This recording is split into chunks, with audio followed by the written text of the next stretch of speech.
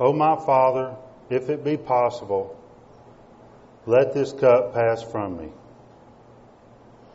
And we read these words often, and they're from Matthew 26:39. And it causes us, or should cause us, to think of the pressures that were on the Lord, that He was under. We try to understand the strain and the mental anguish that He was enduring, but we can't. We should be and are humbled when thinking of just how little we would be able to endure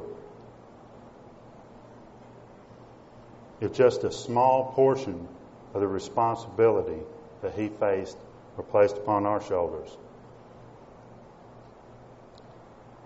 Then saith he unto them, My soul is exceedingly sorrowful, even unto death. Tarry ye here and watch with me. And he went a little farther and fell on his face and prayed, saying, O my Father, if it be possible, let this cup pass from me. Nevertheless, not as I will, but as thou wilt. Couldn't Yahweh have spared His Son this final death? Couldn't He have raised up another to accomplish His will? Couldn't this cup be placed upon another? Did Jesus of Nazareth have to be the one to be Savior and Messiah, and at this very time? Was Yahweh's revealed plan so specific that the full burden must have been placed upon Jesus?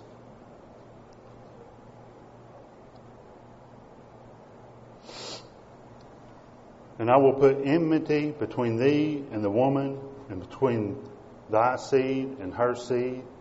It shall bruise thy head, and thou shalt bruise his heel. Now, even before Genesis 3:15, a thread of events had been set in motion. A plan was in the mind of the Creator from the beginning. The Logos was with God. 4 1,000-year days would see the crushing of the heel of the woman's seed. A great light, the sun's arising, was revealed to rule at the end of the 4th millennial day. The time scale of Yahweh, as it related to His plan with man, was set. The head was crushed, sin's power destroyed in the chosen seed.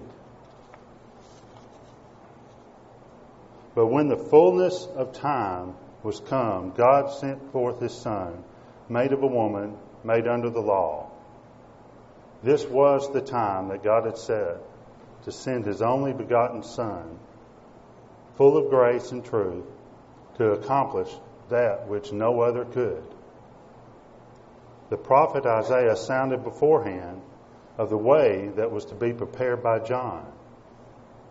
The voice of him that crieth in the wilderness, Prepare ye the way of the Lord, make straight in the desert a highway for our God.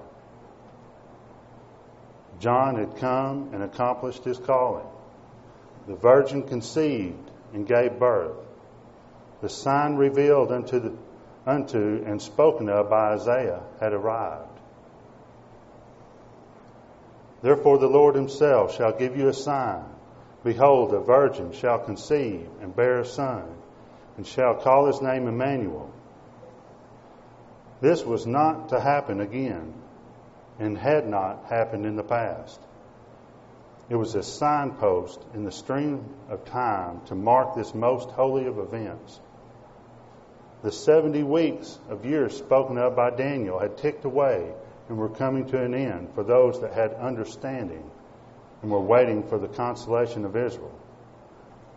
Simeon, with eyes wide open, waited for the appearance of the promised child.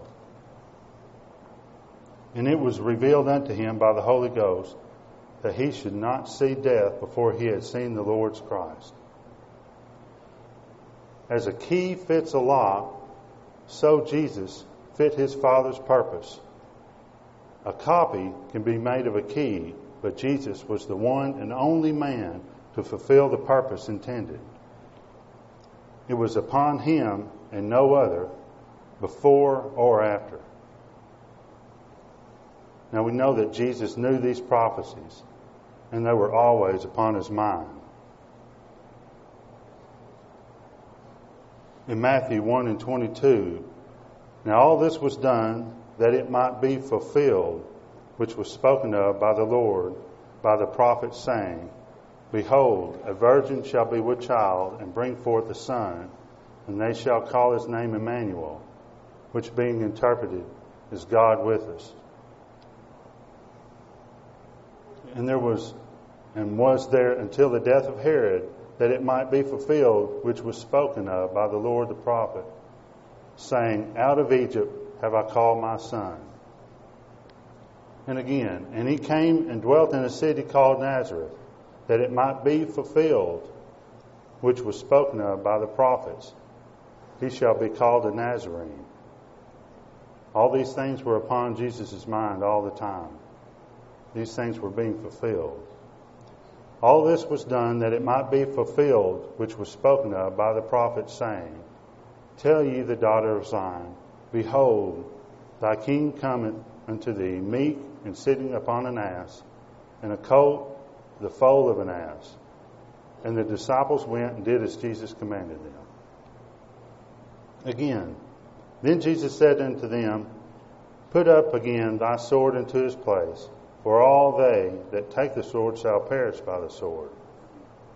Thinkest thou that I cannot pray unto my Father, and he shall presently give me more than 12 legions of angels?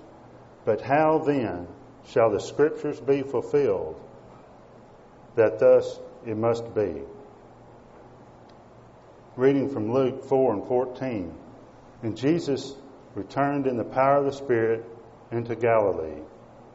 And there went out a fame of him through all the region about. And he taught in their synagogues, being glorified of all. And he came to Nazareth, where he had been brought up. And as his custom was, he went into the synagogue on the Sabbath day, and stood up to read. And there was delivered unto him the book of the prophet Isaiah. And when he had opened the book, he found the place where it was written, The Spirit of the Lord is upon me, because he hath anointed me to preach the gospel to the poor. He hath sent me to heal the brokenhearted, to preach deliverance to the captive, to recovering of sight to the blind, to set at liberty them that are bruised, to preach the acceptable year of the Lord. And he closed the book, and he gave it again to the minister, and sat down. And the eyes of all them that were in the synagogue were fastened on him. And he began to say unto them, This day is the Scripture fulfilled in your ears. All along his path, he was keenly aware of his actions fulfilling what had been foretold. He knew of the glory, and he knew also of the pain that was to come. Looking unto Jesus, the author and finisher of our faith, who for the joy that was set before him endured the cross, despising the shame, and is set down at the right hand of the throne of God. Who for the joy, was this joy before him his life? Or was it more so the joy of the knowledge of the fulfillment of Yahweh's plan and the salvation of all the faithful down through the stream of time? We heard from Aaron this morning of the particulars of all the prophets and how Jesus fulfilled these things. His strength and endurance until the end completed what had been looked for by all the worthies of old. His actions cracked the surface of their graves to allow them to be raised again at the end time. In John 8:56, your father Abraham rejoiced to see my day, and he saw it and was glad. They all knew that the center of God's plan was a Savior to come. The prophets foretold by the Word of God, and Jesus fulfilled those words and His plan perfectly.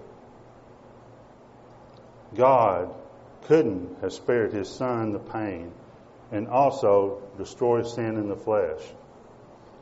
No other could be raised to accomplish His will but the only begotten of the Father.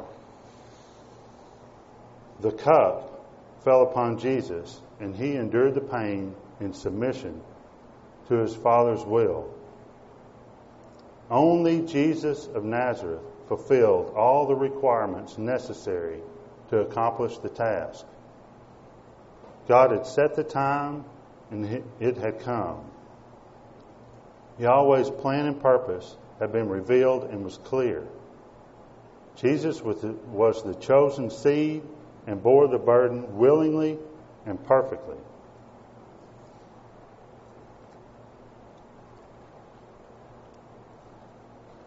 At this time, I'd like us to stand for the memorial hymn.